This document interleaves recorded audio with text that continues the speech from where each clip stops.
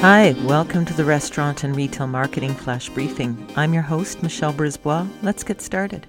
As you continue to prepare for your holiday fall season, Amazon Prime Day has not been confirmed for October 5th, but that's still the rumor.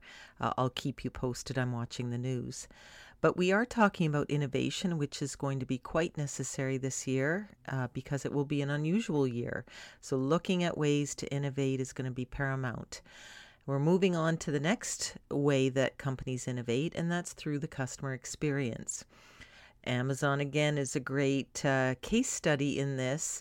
Their one-day delivery, I mean, if you live in a larger urban center, pre-COVID, you could get your item within 2 hours in some cases. But they certainly did innovate the customer experience. Their Amazon Prime program is a way of innovating. So think about how you can do that.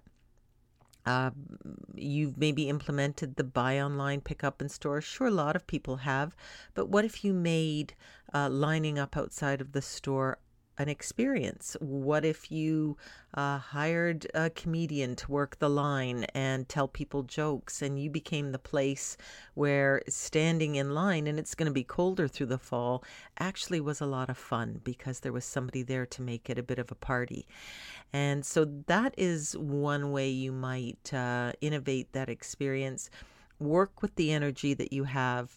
If it's wearing masks, can the masks have cool branding, jokes or statements on them that become a conversation piece?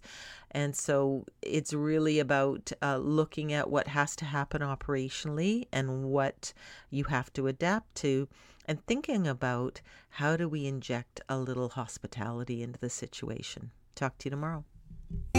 So come on, let's get out.